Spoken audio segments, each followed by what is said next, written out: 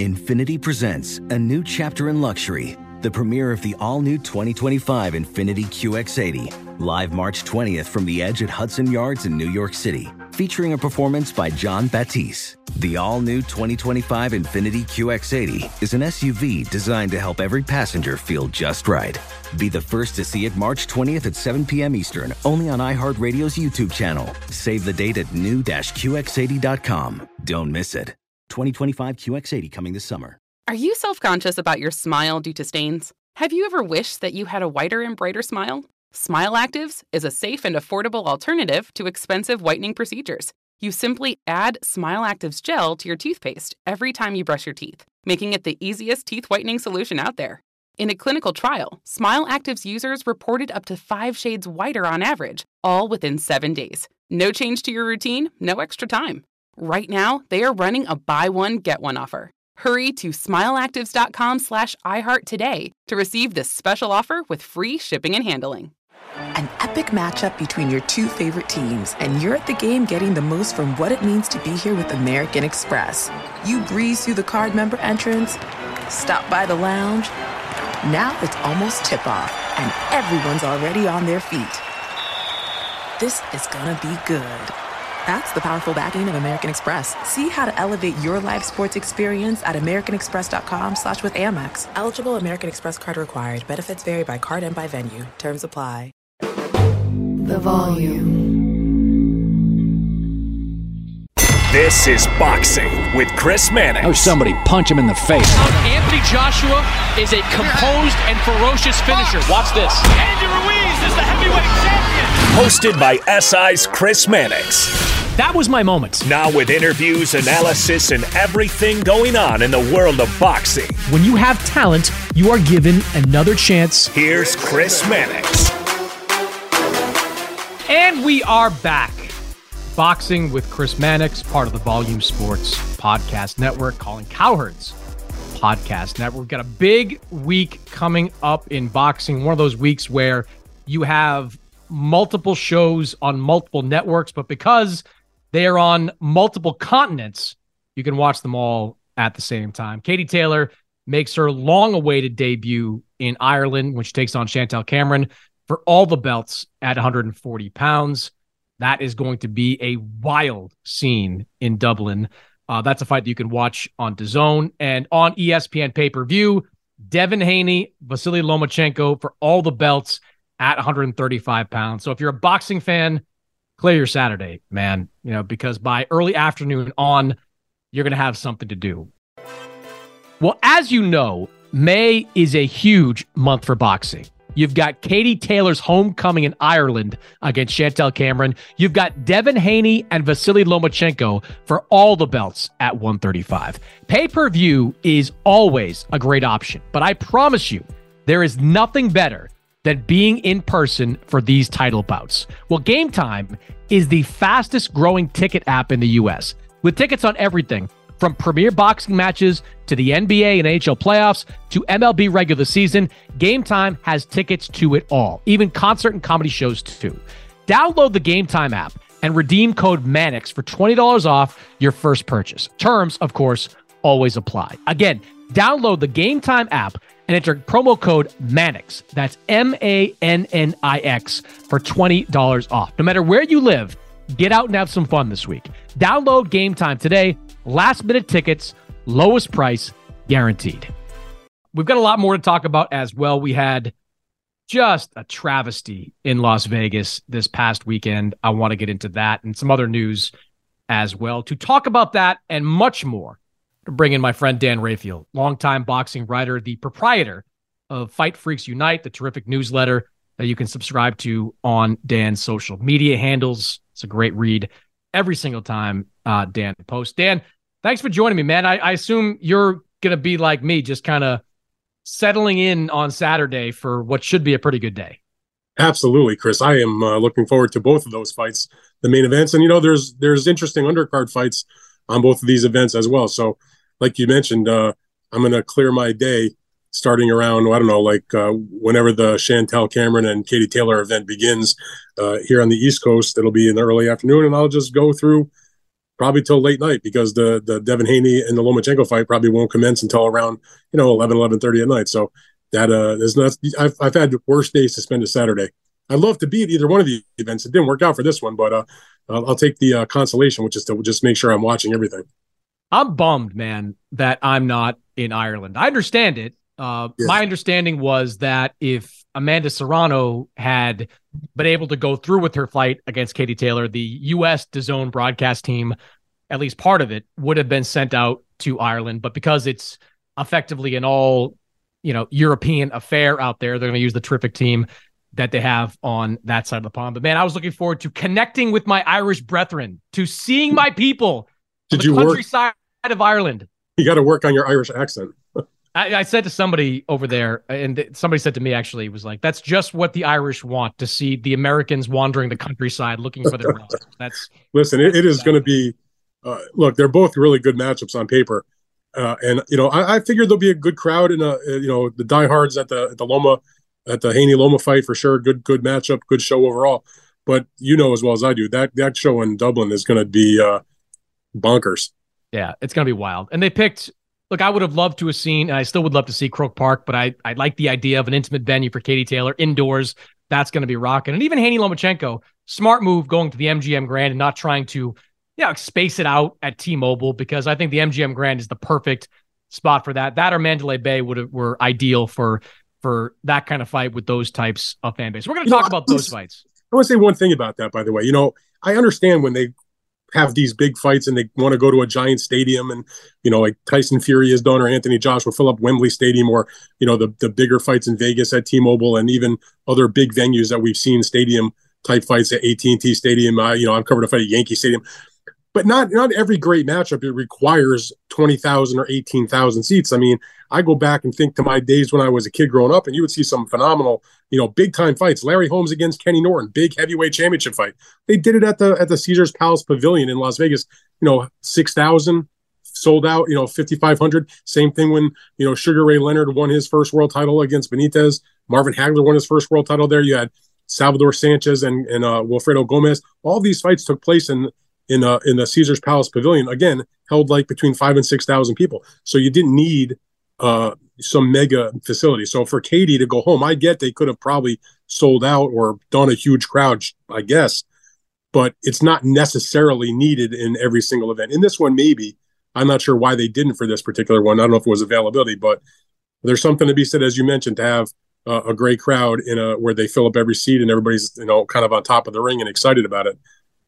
Yeah, and I think if Serrano does wind up being the next opponent, that's when you go outdoors. That's when you go big, because not only do you have the backdrop of the great fight from last year, you got Jake Paul involved. You've got a lot of outside influences that will make the fight even bigger. So it could all work out for KTO. So we're going to talk about that fight. We're going to talk about Haney Lomachenko. I've got some questions for you on that. But Dan, it wouldn't be boxing if we didn't begin with some shit news.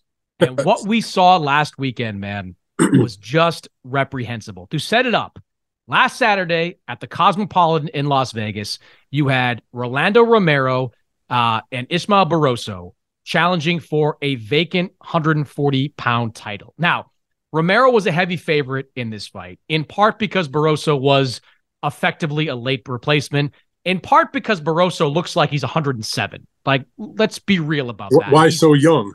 He's listed at 40. Show me that birth certificate. I want to see that birth certificate where I'm believing that guy is 40 years old. So there were low expectations, coming in for this fight. But as I'm watching it, you're seeing first round, hey, Barroso's doing okay. Second round, hey, Barroso's doing okay.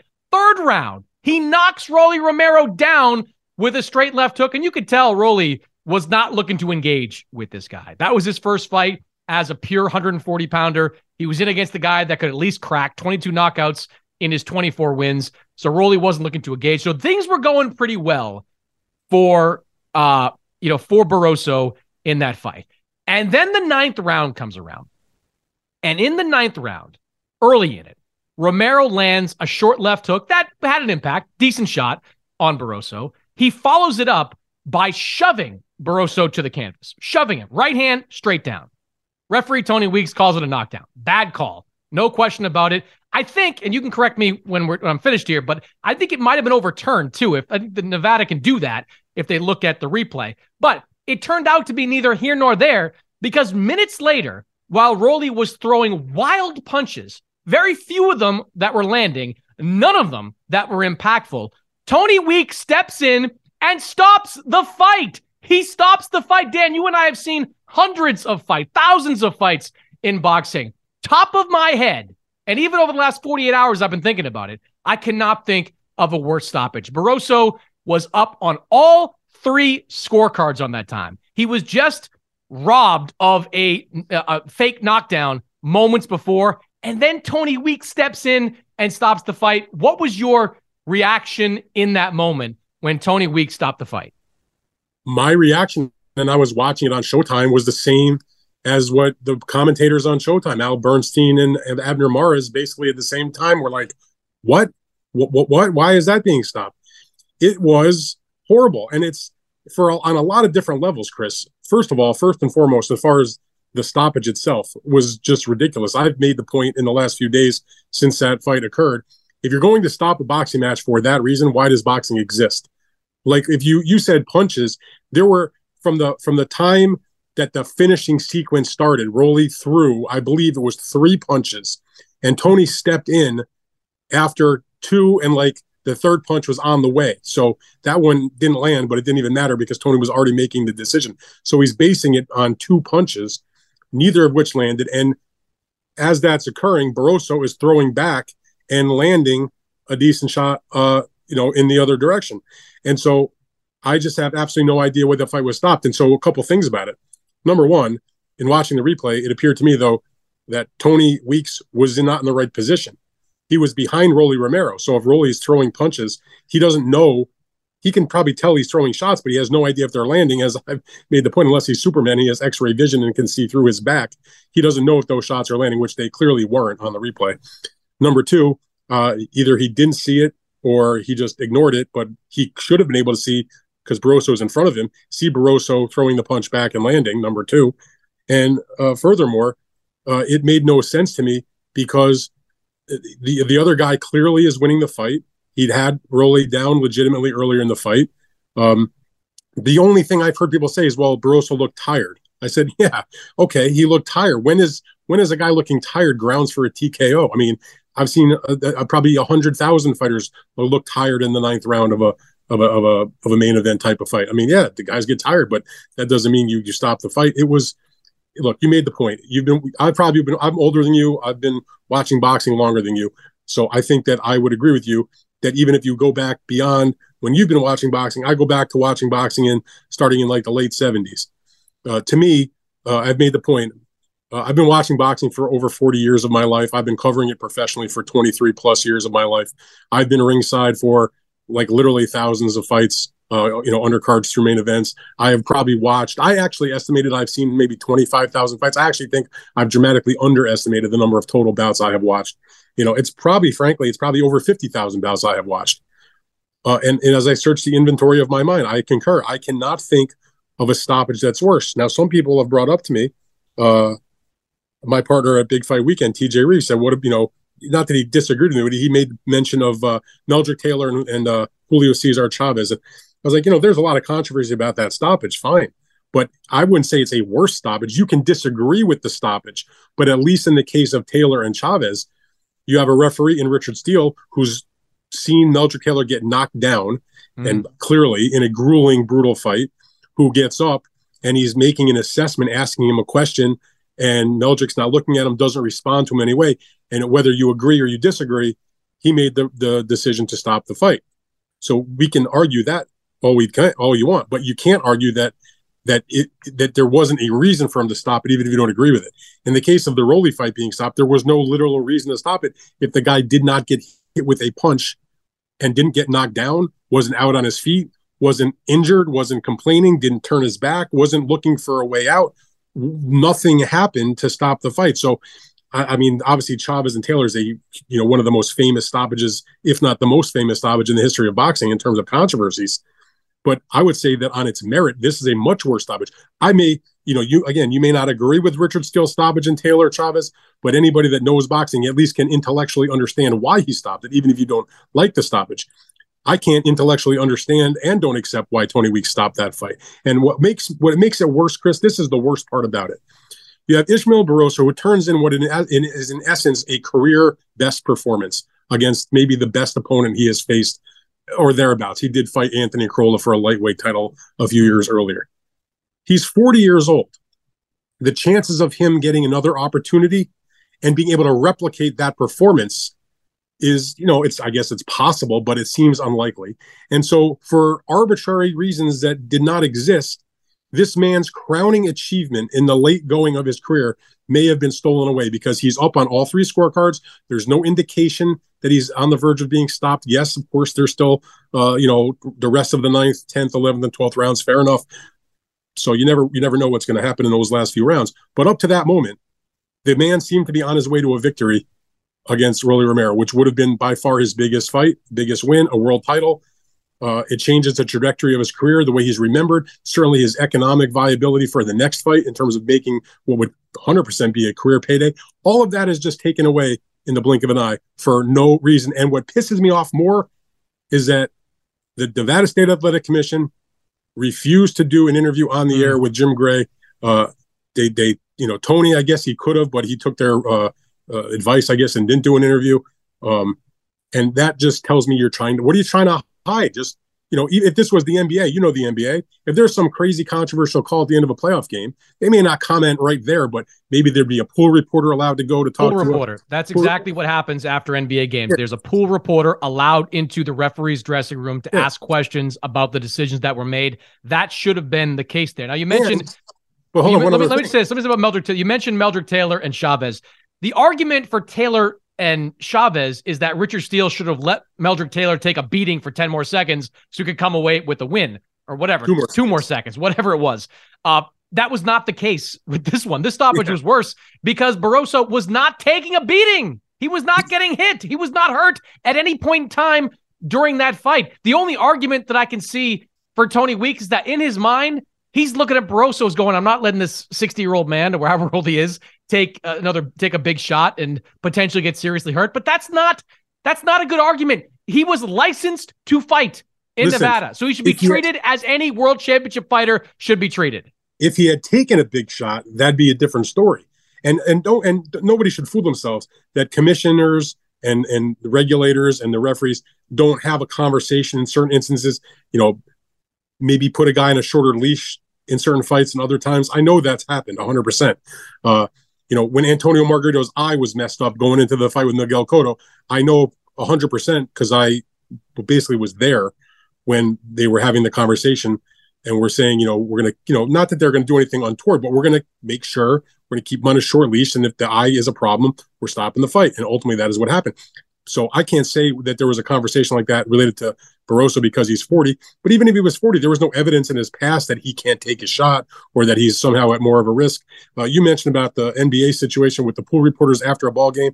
Certainly, even if a pool reporter didn't go into a dressing room after a controversial call, you and I both know this happens in the NBA. It happens in the NFL. It happens in Major League Baseball, NHL, whatever, that at the very least, like the next day, the league office would put out some kind of statement or a clarification. And in this particular instance, the Nevada Commission is that clearinghouse of a league office because they're the ones that are in charge of regulating the event. So the fact that we're here taping this, a few days after the fight, and there's still been, to my knowledge, no comment from the Nevada Commission is pretty disgraceful, in my opinion. So the right thing to do, I think you and I would both agree, is to declare this fight a no contest. No, I don't agree with that. You don't? Okay. What do you think should be, what's the appropriate outcome to this? Well, the reason I say not to declare it a no contest is because while I don't agree with the way it was ruled, there's nothing in the rule books that say a no contest should be declared or it's even up for the possibility of a no contest. And the reason is because it's akin to a balls and strikes call in Major League Baseball or a foul call, let's say in the NBA. It's a referee's discretion. In other words, it's his point of view, and that's not, you can't challenge that on replay. For example, if this was, did the ball go into the, release point of an NBA shot before or after the final buzzer goes off, that you can adjudicate. If a guy is safe at second base, before he's tagged out, and there's an argument. You can look at the video and make the assessment and maybe change it on a replay. You can't do that on a judgment call. So I definitely don't agree it being a no contest. Well, I should say this, Dan. In the NBA, there is a mechanism to appeal the outcome of a game. It very rarely, extremely rarely, is granted. Those appeals are rarely granted, but there is a mechanism in the NBA where theoretically you could have a game replayed. But it wouldn't be called. But the mechanism to do the game or redo the game or make a change wouldn't be on a foul call. Remember, I think the Mavericks did this. Remember, the Mavericks said that there was a weird inbound situation where the Golden State Warriors got a free bucket because the Mavericks were told that they had the ball on one end and nobody was down there. So it's that kind of judgment call, that type of rule interpretation or whatever happened there. But Tony's not interpreting a rule. Tony is making his own assessment. Yeah, he's making a judgment. But that's his job to decide whether the boxer is. All right, so what should be the outcome then? Is it nothing? Okay, we're in a situation where you have to, whatever your options are, you try to pick the least worst option. There's no good option.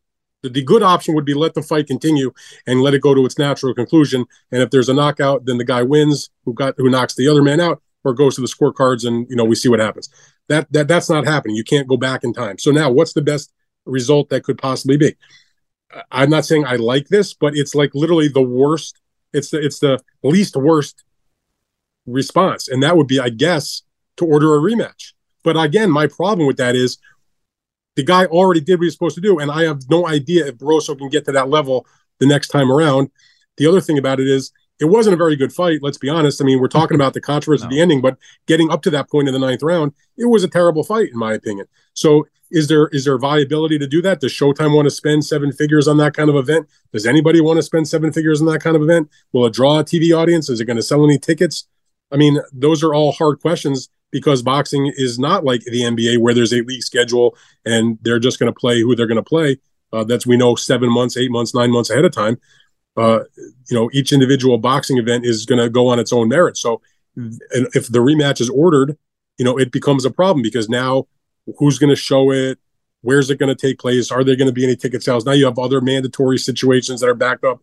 For example, when this fight was first made, when Alberto Puello, who was the champion of the WBA, was disqualified from being in the fight because of a positive drug test, when the WBA said, okay, Rolly can fight Barroso for the title because Barroso was the mandatory already who had stepped aside. He was on the undercard. They moved him up to the main event. In making that ruling, they said the winner of the fight has to fight the next mandatory, which had been ordered back when Rolly against Puello and Barroso situation was squared away in the first place.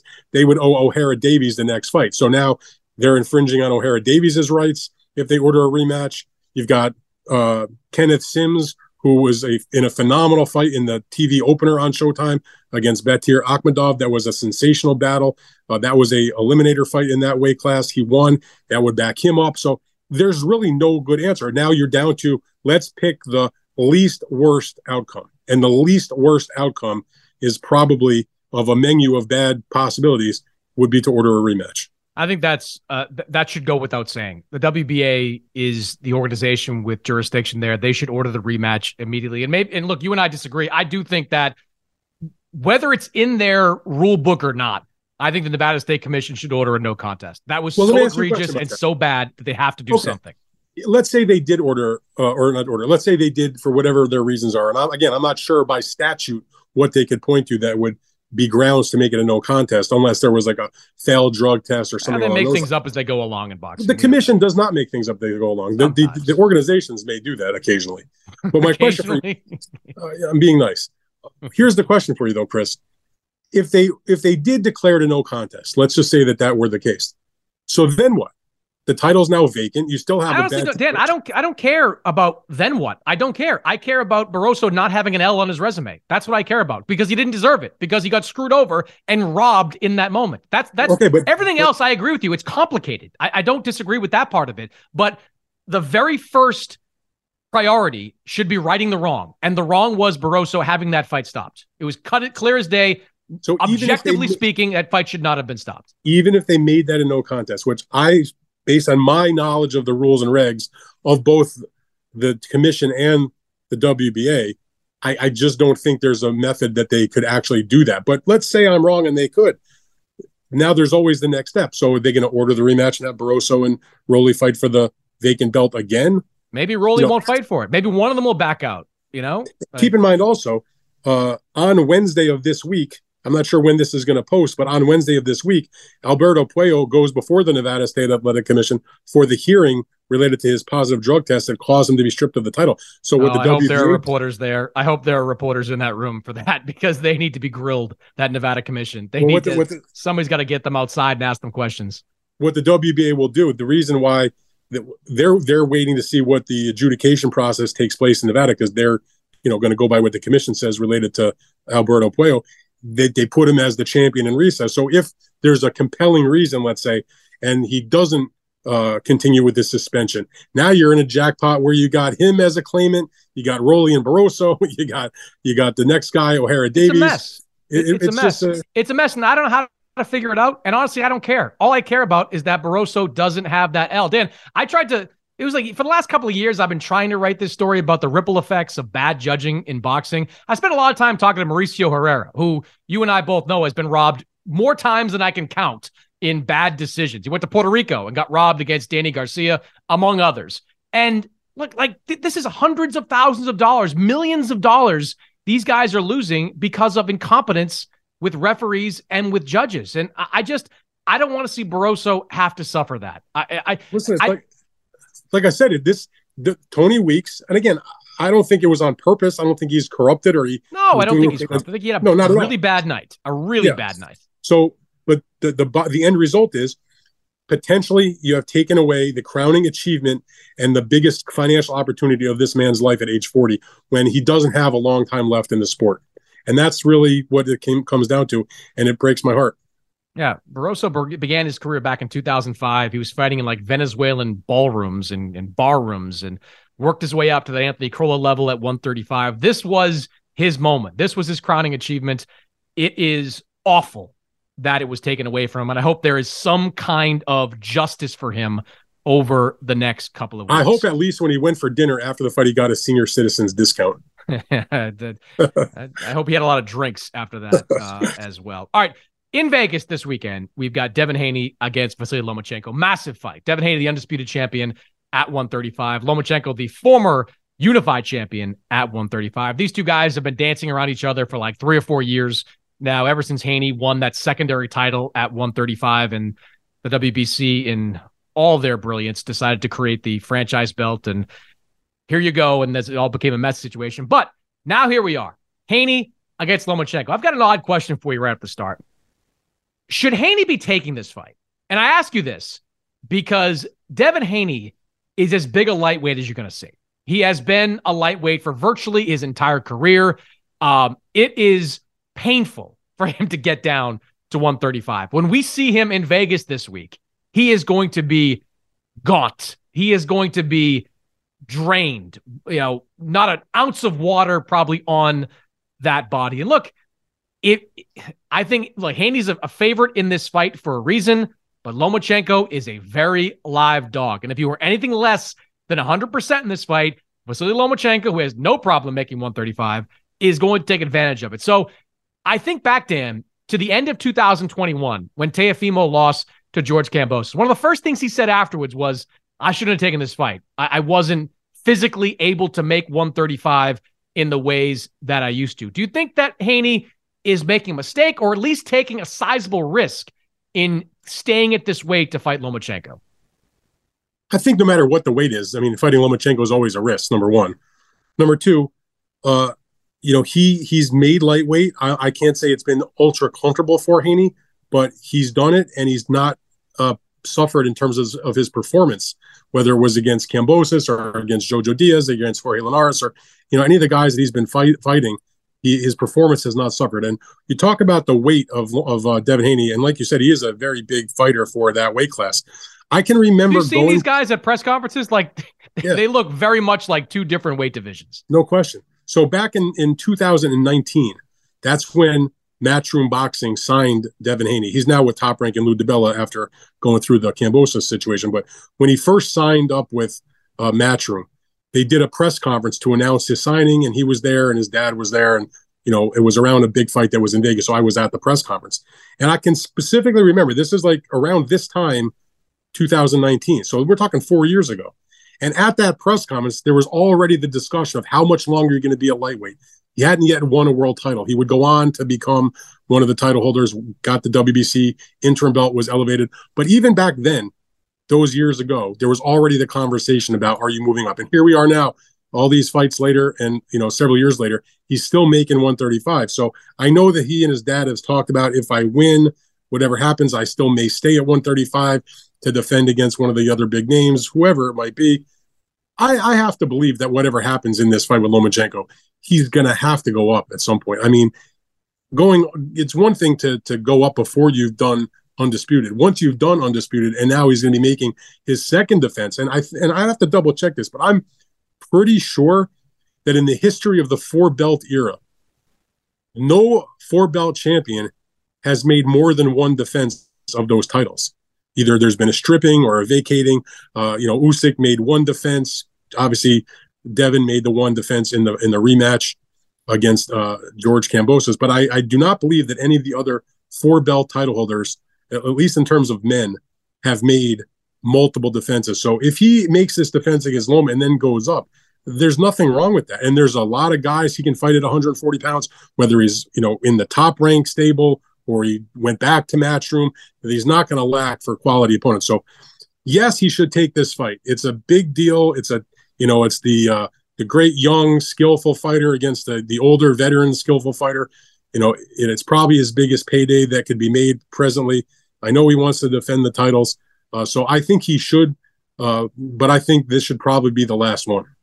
All right, so Witness the dawning of a new era in automotive luxury with a reveal unlike any other as Infiniti presents a new chapter in luxury, the premiere of the all-new 2025 Infiniti QX80.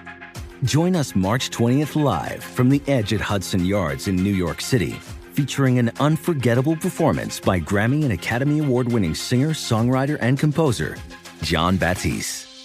The all-new Infiniti QX80 is unlike any luxury SUV you've ever seen. Smart enough to anticipate your needs, even before you do. Every line, curve, and detail was thoughtfully crafted, so everything for every passenger feels just right. Don't miss it. Mark your calendars and be the first to see it March 20th at 7 p.m. Eastern, only on iHeartRadio's YouTube channel. Save the date at new-QX80.com. 2025 QX80 coming this summer. Busy weekends are a breeze with American Express Platinum Card. 8 a.m., wait to board plane in the Centurion Lounge. Much better. 2 p.m., grab seats for the game.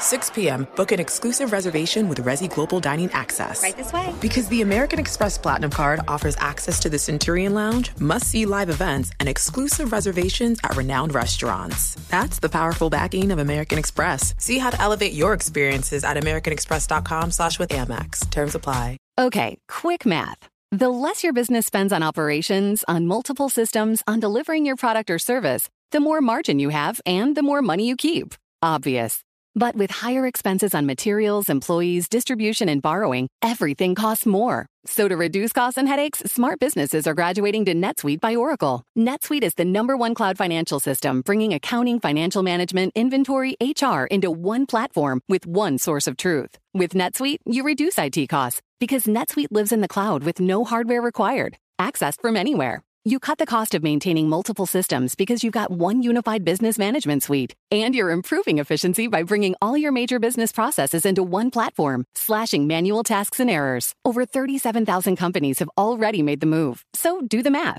See how you'll profit with NetSuite. Now through April 15th, NetSuite is offering a one-of-a-kind flexible financing program. Head to netsuite.com/stereo right now. netsuite.com/stereo. netsuite.com/stereo. Very recently finished moving.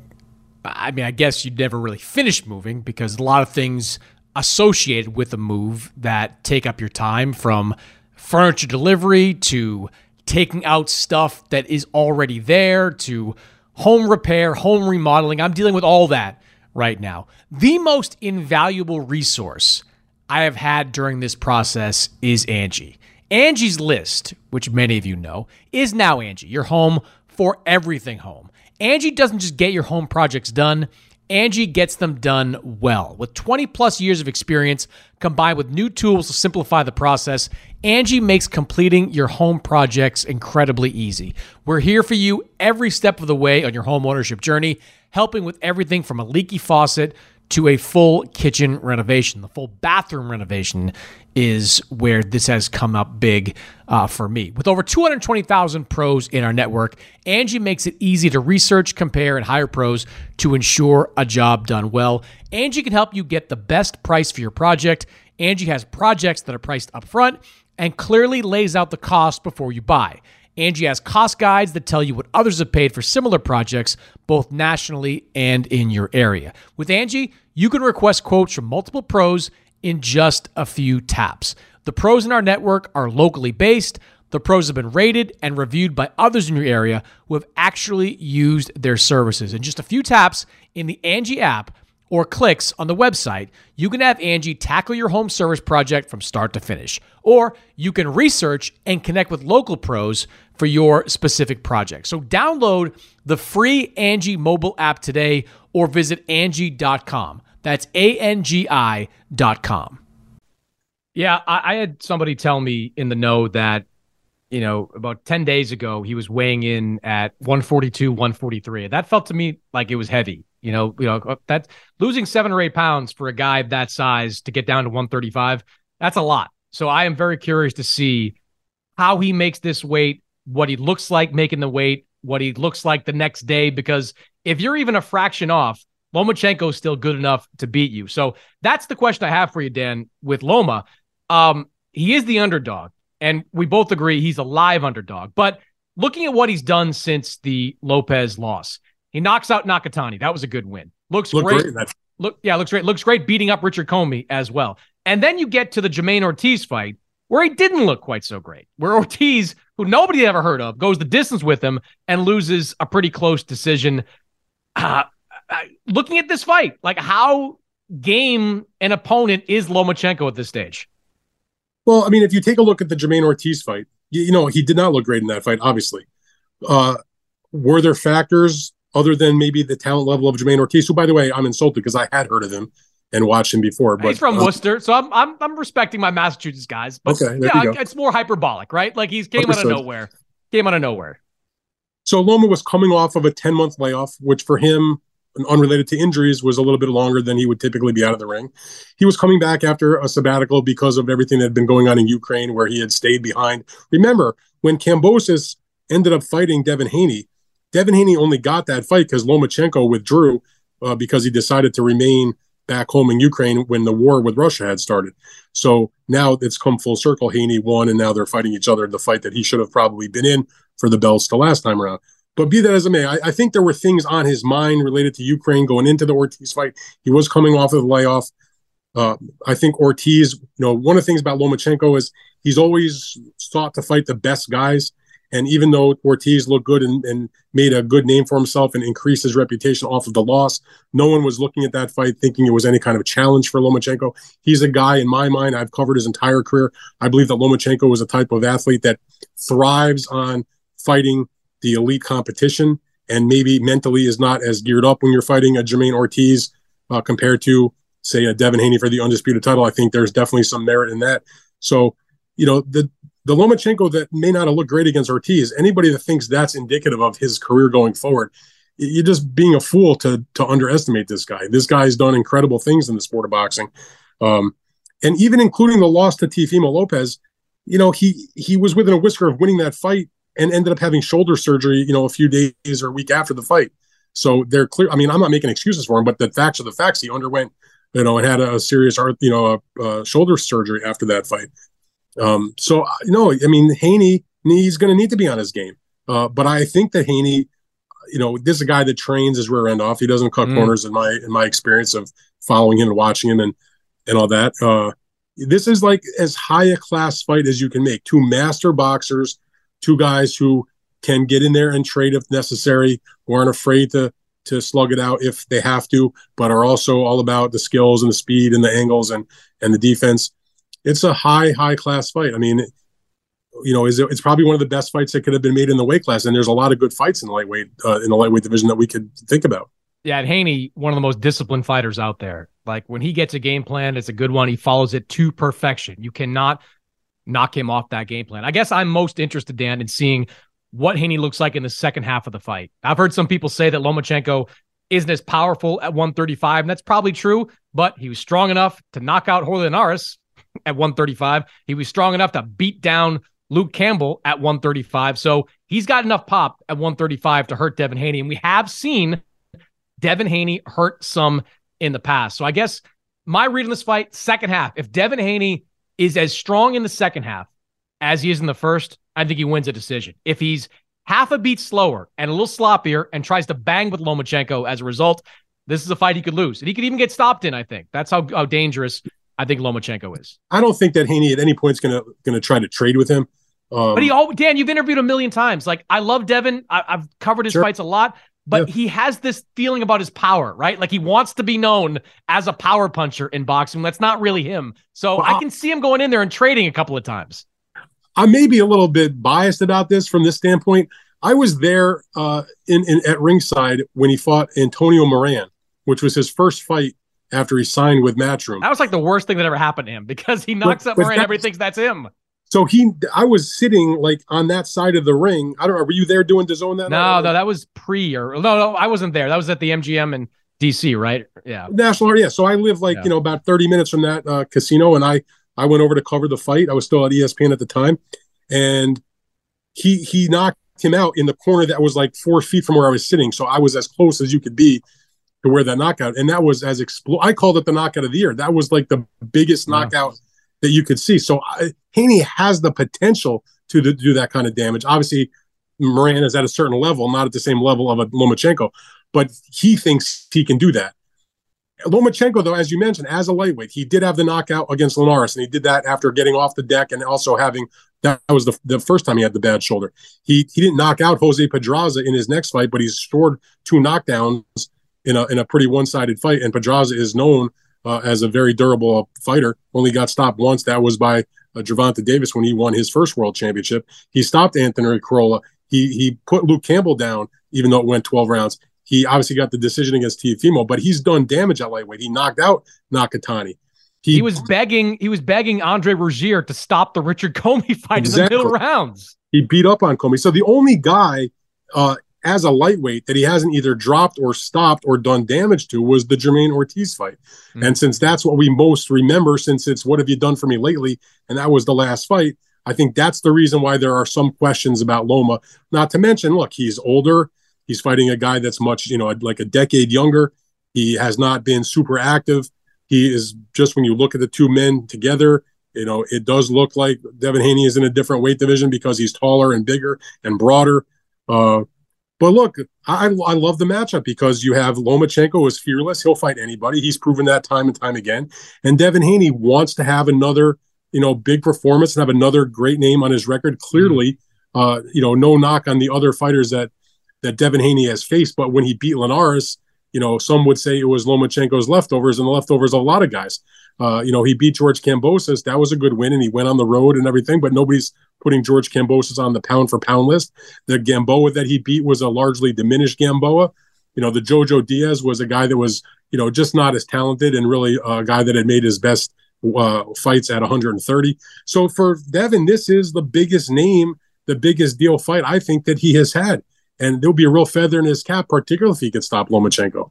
Yeah, and there's $1 gazillion at stake for Devin Haney. If he stays at 135, he's a promotional free agent. Theoretically, he can go and make a Tank Davis fight with PBC for later this year. And if he goes to 140, there'll be a bidding war for him, whether it's Top Rank trying to bring him back. We know Matchroom, Eddie Hearn, they're going to want to bring him into the fold as they beef up their stable at 140. So a lot on the line financially for Devin Haney as well. Overseas, we've got Katie Taylor and Chantel Cameron. And I love Katie Taylor. All the credit in the world to Katie Taylor. Amanda Serrano backs out of her fight because of an injury like a month after it was announced. Katie turns around and does something very rare for her. Goes on social media and demands a fight with Chantel Cameron, who is the top dog at 140, coming off a win against Jessica McCaskill a few months earlier. This is a difficult fight for Katie Taylor, Dan. And I've heard some people argue that it's a more dangerous fight for Katie Taylor than an Amanda Serrano rematch would be. Where do you stand on that? I think that's probably accurate. I mean, that's the very close fight that they had, notwithstanding from last year. That was obviously that classic that sold out the Garden, really created such a buzz. But I think it's probably a tougher fight. I think the fact that she's on home soil for the first time, that's maybe good for her in one sense, but there's going to be so much pressure on her in another sense that makes whoever was going to be in the ring with her dangerous because of all the hoopla that's going to be going on. The thing about Katie Taylor is if you ever, I know you've met her many times, interviewed, I've met her a few times also. Like, she's literally like one of the nicest people you ever could meet. Like, even when she was calling out Chantel Cameron on social media, she did it in such a nice and polite way. So she's a very humble, like, I think down to earth, just a nice human being. And then the bell rings and she goes after you like she wants to kill you. And so if she has that mentality when she goes in the ring with Chantel Cameron, it's a fight that I think she probably should win. I know that Cameron is also undefeated. I was looking at Chantel's resume. She does have the win against Jessica McCaskill. Obviously, that was a very big victory for her.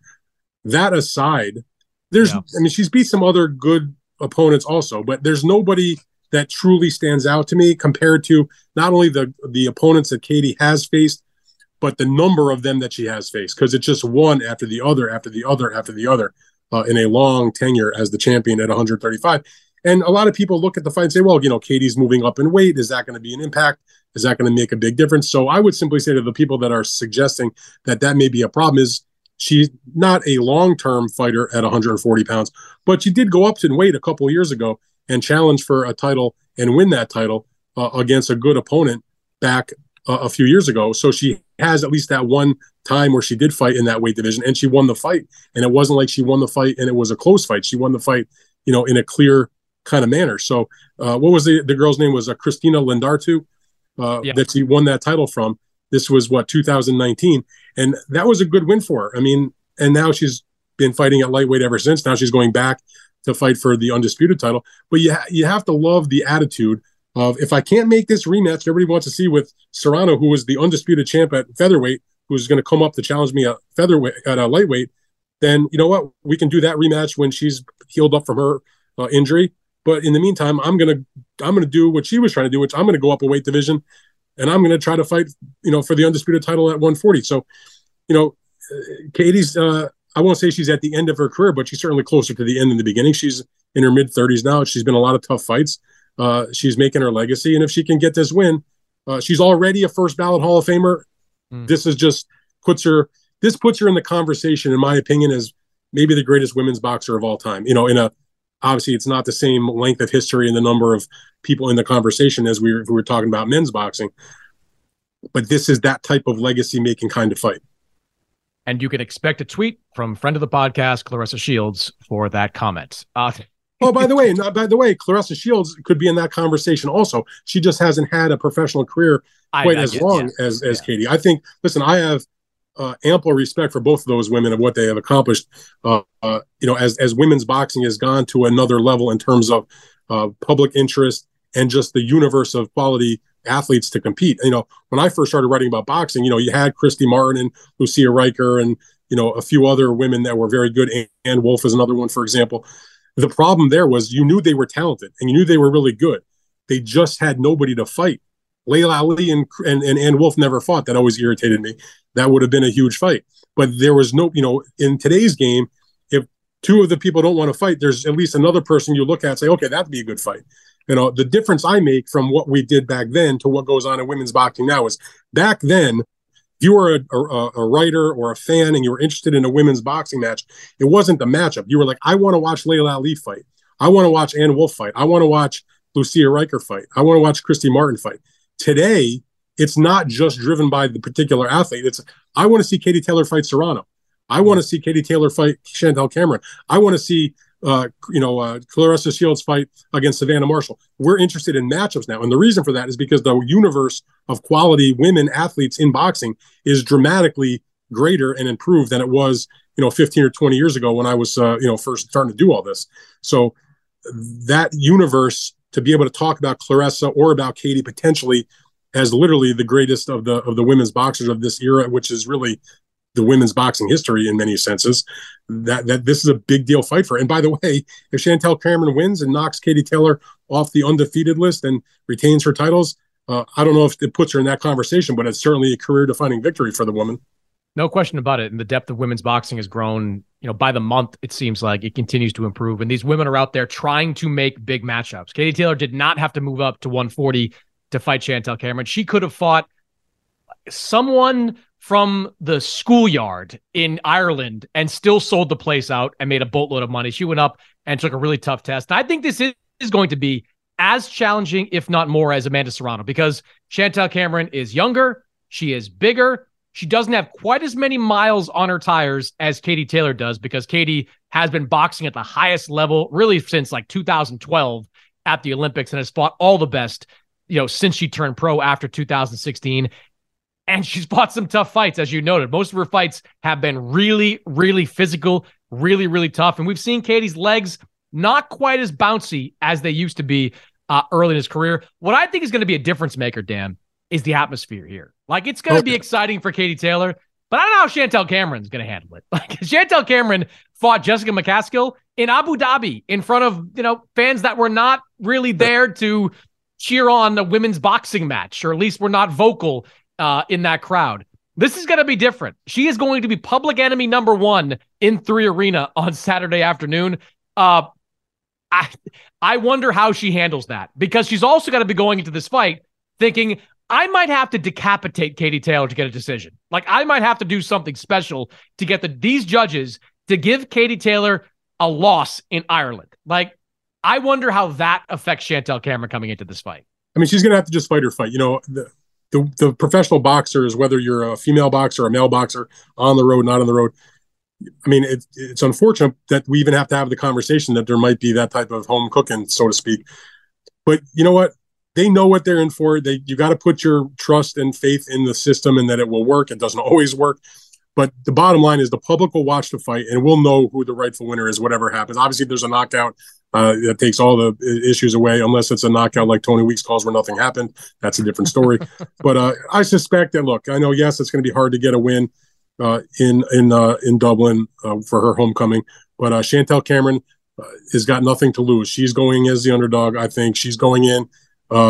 She's going to make the career money she's ever made. And the whole world's going to get to witness whatever happens. And we'll see, if she's as good as she thinks she is and she can back it up. And even if she backs it up but doesn't get the nod, it sucks, but at least we'll have seen it. It's not like they're doing this without anybody being able to witness it. So, that's part of the mentality you have to have as a fighter, is go on the road. I think about some of the great men's fighters of today's game. I mean, look at like Alexander Usyk. The guy fought his entire career on the road.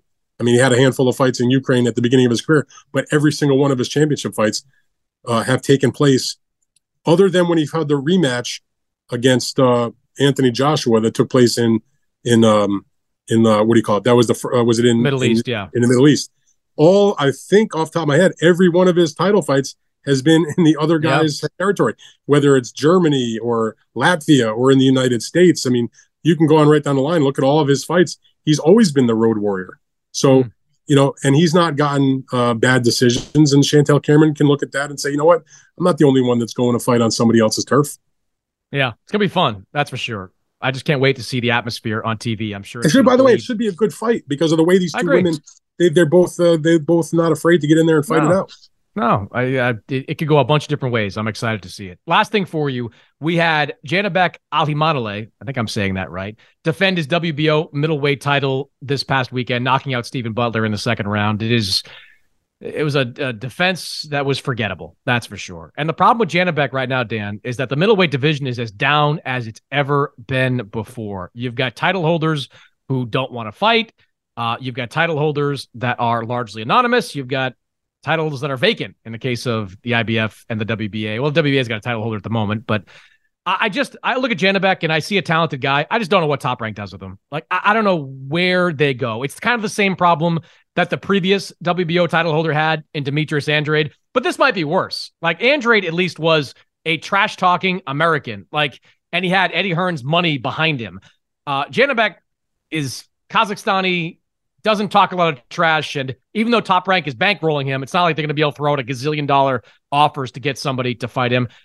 Is there anything out there for him? And why does the middleweight division suck so much? Well, I mean, there really isn't anything that jumps to mind, and that's not Janibek's fault, obviously. I mean, he can only fight the guys that are there. It depresses me that, we mentioned Andre. Well, Andre decided to leave the weight class rather than defend the mandatory against him. A fight that Top Rank was interested to do, maybe not necessarily at the exact level. I don't really blame level. him, though. Like, he had done so many of those crappy defenses before, and he was growing out of his body as well. Okay, but this was the first time there was actually Top Rank had an interest in putting on the fight. Yeah. Now, it may be not at the exact level of the money that he wanted, but it was not like, as far as I know, it wasn't like crazy. It wasn't like way, way, way off or anything. But okay, even if you take that into account and say, okay, it was time for him to go, the weight, he was coming off an injury. Okay, fine. The thing that always irritated me about what happened with Janibek, once he became, he was elevated from interim, he scored, had become an interim champion by the destruction of Danny Dignam. And then, of course, we saw what happened with the fight against Andre that did not happen. So he was elevated to the full WBO title holder. So now the next mandatory comes around, and who was in that position that could have had that title fight anytime? That was Jaime Munguia. That would have been a great fight. Now, that would have been a fight that I think easily was, yes, they were on separate broadcasters. Jaime obviously on DAZN because he's with Golden Boy, Janibek being on ESPN platforms because he is with Top Rank. But that was a fight where I think that Top Rank, with the right offer or the right circumstances, would have had no problem. I agree. Because Munguia is like not the champion, but certainly the A side, the bigger name, the bigger fan base. Kind of like when they made a deal for Jose Ramirez, who was more on even terms, I guess. With Took Maurice a boatload Hooker. of money to fight Hooker. Yeah, but they could have made a deal, but Munguia didn't want that, so he ended up fighting Denzel Bentley, who hung in there and lost, even made Janibek look bad that first defense. The fight that he did the other night against Stephen Butler, they had to go through the WBO ratings, pick a guy that would come for the budget, that was willing to get in the ring for Janibek, and he got blown out. And, we talked about the bad job that Tony Weeks did in the stoppage. I have always had respect for Tony, and I have a lot of respect for Jack Reese, who was the referee that night. But Jack Reese had a bad night the opposite reason. He waited way, way, way, way too long to stop that fight between Janibek and Butler. What do they do with him next, though? I wish he would have fought Munguia. I don't know if there's a way to ever make that come back. Munguia does have the fight coming up in the super middleweight division against Deverenchenko coming up this summer. I don't think that. I think he's done at middleweight too. Yeah. I don't think Munguia is coming back down. You're probably right, Chris. So you say what's out there? I mean, the division's terrible. Triple G is giving up 2 belts. He's in semi-retirement. Who knows if we've seen the last of him? When the biggest name middleweight title fight that's out there is Arislandi Lara, who has been elevated once Triple G retired, and he's fought absolute terrible opponents in terms of middleweight, the way he got his belt and the way he defended. It's just been ridiculous. He's fighting Danny Garcia, who's obviously a good fighter and has been for a long time, but he's fighting a former junior welterweight and welterweight title holder. They're going to do the fight at a catchweight. I don't think it's been 100% determined. I'm told it'll be like either 155 or 156 in the middleweight defense. And that's like your biggest fight in the weight class. And they're not even real middleweights. I mean, Lara's really a junior middleweight. Danny's really a welterweight. Lara's hold on that belt is kind of preposterous, in my opinion. And then you have Falco, who's going to Germany to fight a guy that most people never heard of, whose name I can't even think of off the top of my head, after a purse bid that was relatively low money. I mean, those are your champions. So Janibek. Marvin Hagler is rolling over in his grave right now, Dan. Oh, I mean, I think it's very clear that if Triple G's actually done. What do you think about that? What's your gut feeling on that? Is Triple G done? I mean, never say never, but at the moment, he doesn't have a title. He doesn't have a backer in terms of television, and he has high expectations of what his money should be because he got used to the big money he was making for the DAZN fights. And then once he got to even the bigger level, when he fought on pay-per-view against Canelo, which was still back in his HBO days, and then even when he fought the lesser DAZN fights, he was making crazy money for Zara money, and he was making big money for going overseas when he fought in Japan against Murata. So I think there's people out there, DAZN included, ESPN included, maybe even Showtime/PBC. I think they would pony up 7 figures to have him fight in the right kind of fight. But could he make like, I don't know, $3 or $4 million? I guess that's possible, but I don't think he can get 10. Like, so he's got to decide, what am I willing to fight for? And he's made so much money that generations of triple G's, quadruple G's, and quintuple G's should be set for, the next many, many decades. So to the best of my knowledge, he's not sure what he wants to do. He's been enjoying himself in Florida, taking his son to his hockey practices and doing his thing. And, if we've seen the end of Triple G, he's had a great career. He'll go into the Hall of Fame. I'm just disappointed that it would have ended so meekly with that very forgettable third fight against Canelo. Yeah, and it's a little bit surprising because right after that Canelo fight, Triple G was like, I'm not retired. I've got 2 belts. I'm still active. And, anyone could have seen what happened coming, right? Like the mandatories and all the stuff that he would have to do. And he knew that going into the fight. Yeah, the people around him should have known that the money wasn't going to be there. Like nobody's putting up, $8 million or whatever he might be looking for him to fight Arislandi Lara. Not in a guarantee anyway. You can go on pay-per-view, but roll the dice and see who's going to buy it. I mean, I think a Lara fight against Triple G for what's available in the middleweight division would have actually been a pretty solid fight right now. That's a Showtime championship boxing kind of fight, but he's only going to make like $1.5 million, $2 million for that. I don't think it's a pay-per-view. It's not a pay-per-view, but can you make the fight and do it for a price point that both guys would come for? Hard to say, because even Lara fighting, the very lower level type of guys that he fought in those, Spike O'Sullivan and Thomas LaManna and those types of opponents, he was making like 7 figures for those fights. Now I'm going to fight Triple G. He's going to want much more than that. That Cornflake LaManna fight was a Fox headliner. I remember watching that. Good Lord. I was at that, but it was over about 12 seconds. I mean, so that's the way that Lara got his illegitimate title. Yeah, I think Gennadi's done, Dan. I think he's done. He just turned 41 years old.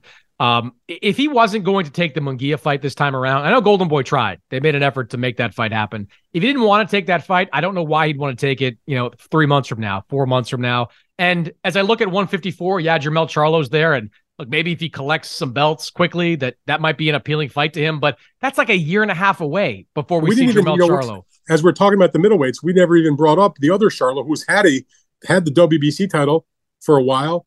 And literally in a few weeks, it will be 2 years since his last fight. Now, I know he's had a back problem. He's had some outside the ring issues. Sure. But people mention Charlo, but it's one thing a guy takes a year off. I mean, that's like, unfortunately, standard operating procedure with some of your bigger names in boxing.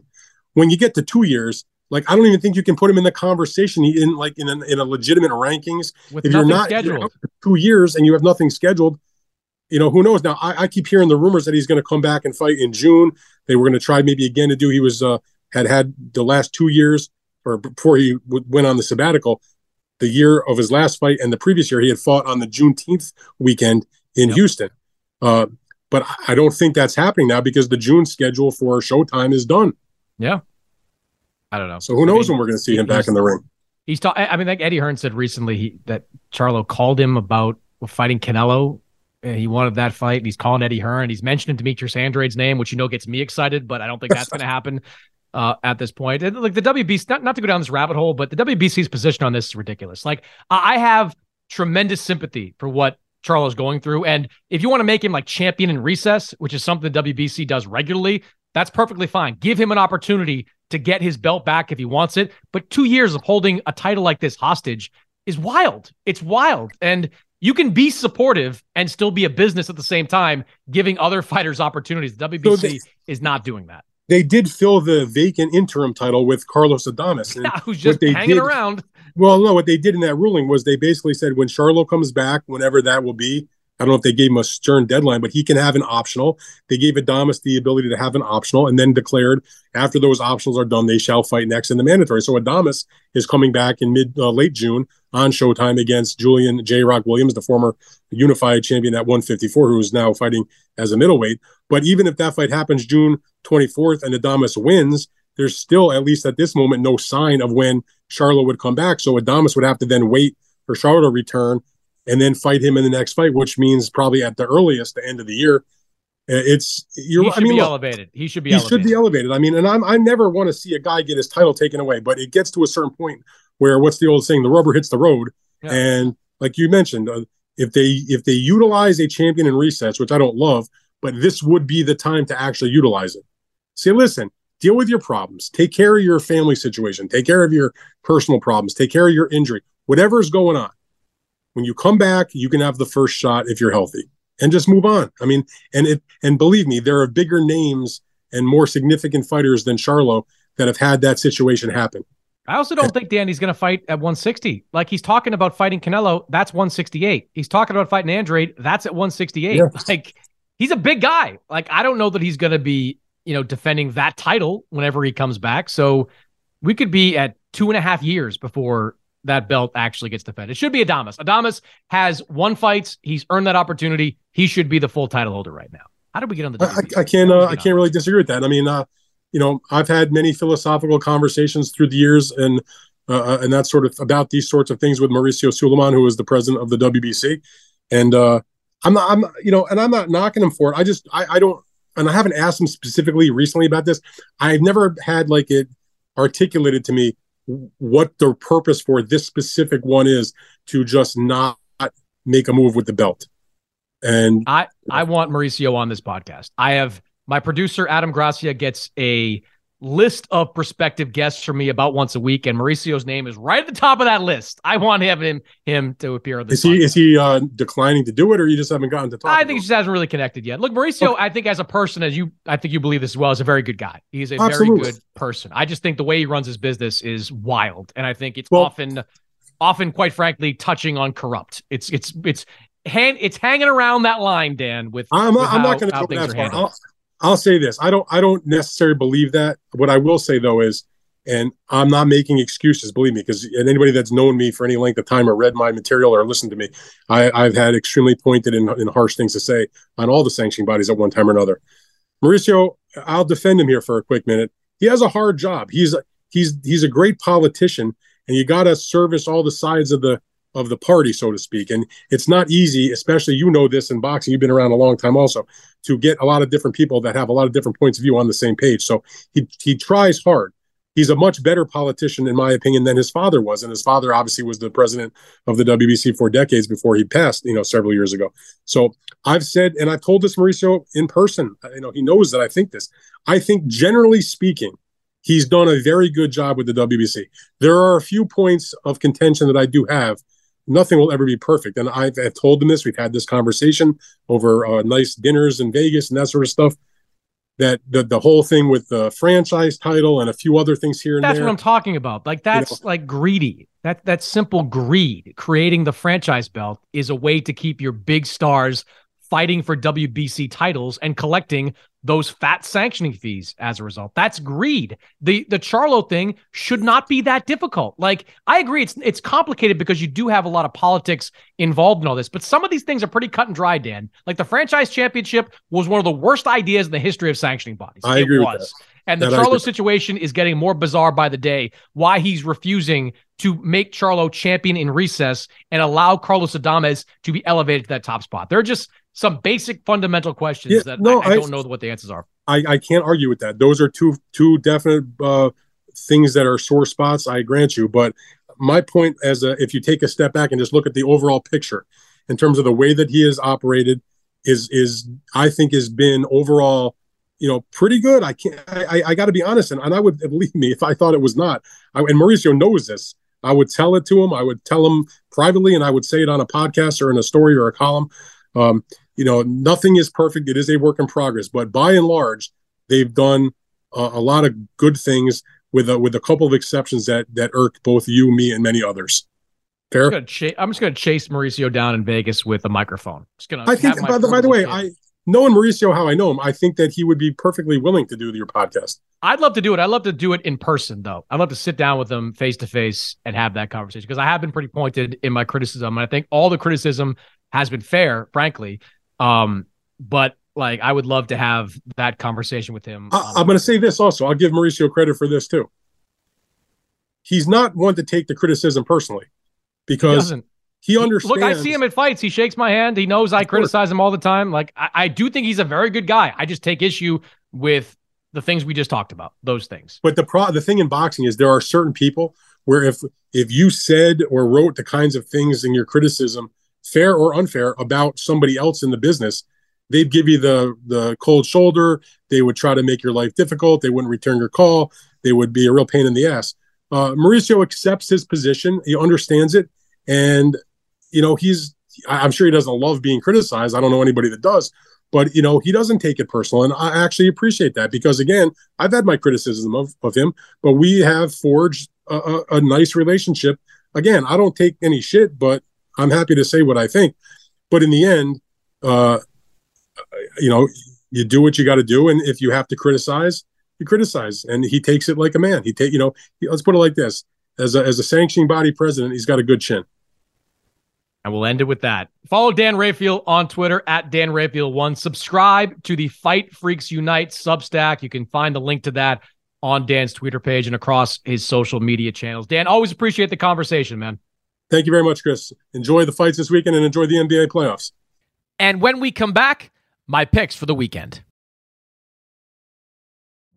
Witness the dawning of a new era in automotive luxury with a reveal unlike any other as Infiniti presents a new chapter in luxury, the premiere of the all-new 2025 Infiniti QX80. Join us March 20th live from the Edge at Hudson Yards in New York City, featuring an unforgettable performance by Grammy and Academy Award-winning singer, songwriter, and composer, Jon Batiste. The all-new Infiniti QX80 is unlike any luxury SUV you've ever seen. Smart enough to anticipate your needs, even before you do. Every line, curve, and detail was thoughtfully crafted, so everything for every passenger feels just right. Don't miss it.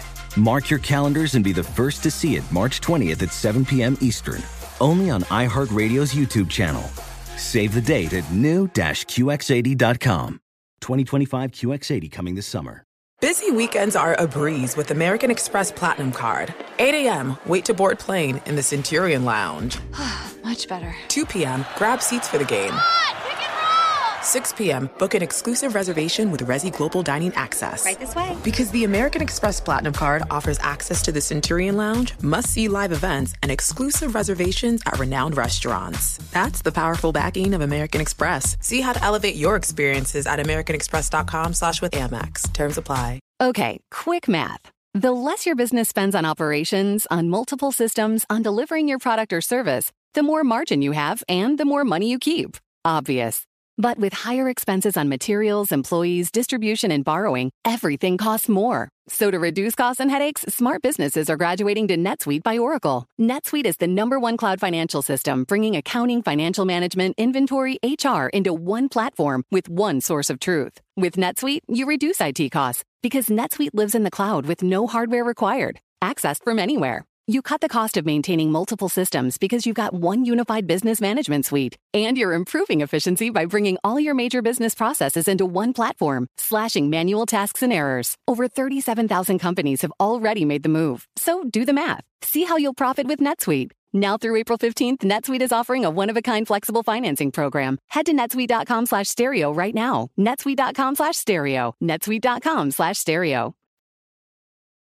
All right, time now for this week's picks. And because this is a huge championship boxing weekend with two major fights, two major cards, I'm going to give you two picks to lock in on. So get your parlays ready and get ready to make some cash. First up, over in Ireland, Katie Taylor, Chantel Cameron, all the belts at 140 pounds. Katie Taylor right now is a -180 favorite over at FanDuel. So it is being looked at as a competitive fight. She is -130 to win this fight against Cameron by decision. That's the number I'm locking in on going into this event. Look, it's going to be a competitive fight. Chantel Cameron is a very good fighter, but I think Katie Taylor is more battle-tested. I think that she's going to be sharp at this weight class. And frankly, I don't see three judges not giving Katie Taylor a decision in Ireland. I hate to take that approach and try to bring the politics of boxing into it, but Katie Taylor in her first fight on Irish soil as a professional, I'm just not seeing it. I think the judges are going to rule in favor of Katie Taylor on some of these closer rounds, and I think she's going to pull out a decision. So, Katie Taylor, -130, make that first bet. Now, in Las Vegas, you've got Devin Haney against Vasily Lomachenko, all the belts at 135. Haney right now, a -280 favorite, Lomachenko, +205 underdog. Haney at -155 to win by decision. Lomachenko +330 to win by decision. Now, I have gone back and forth on this because I think at his best, Devin Haney is better than this version of Vasily Lomachenko. I'm just not convinced that Haney coming into this fight at this weight is going to be at his best.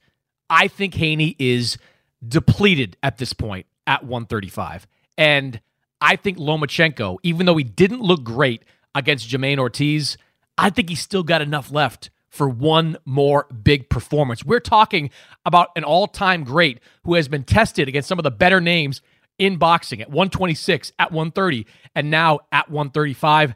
I think Lomachenko is going to bring it in this fight, and I think he's going to get to Devin Haney and start to touch him a lot more in those later rounds when Haney starts to fatigue. So Lomachenko plus 330 by decision.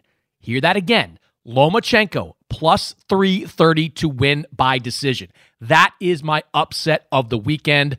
I'm riding with Vasily Lomachenko one more time to get the upset over Devin Haney. Those are my picks, and as always, gamble responsibly.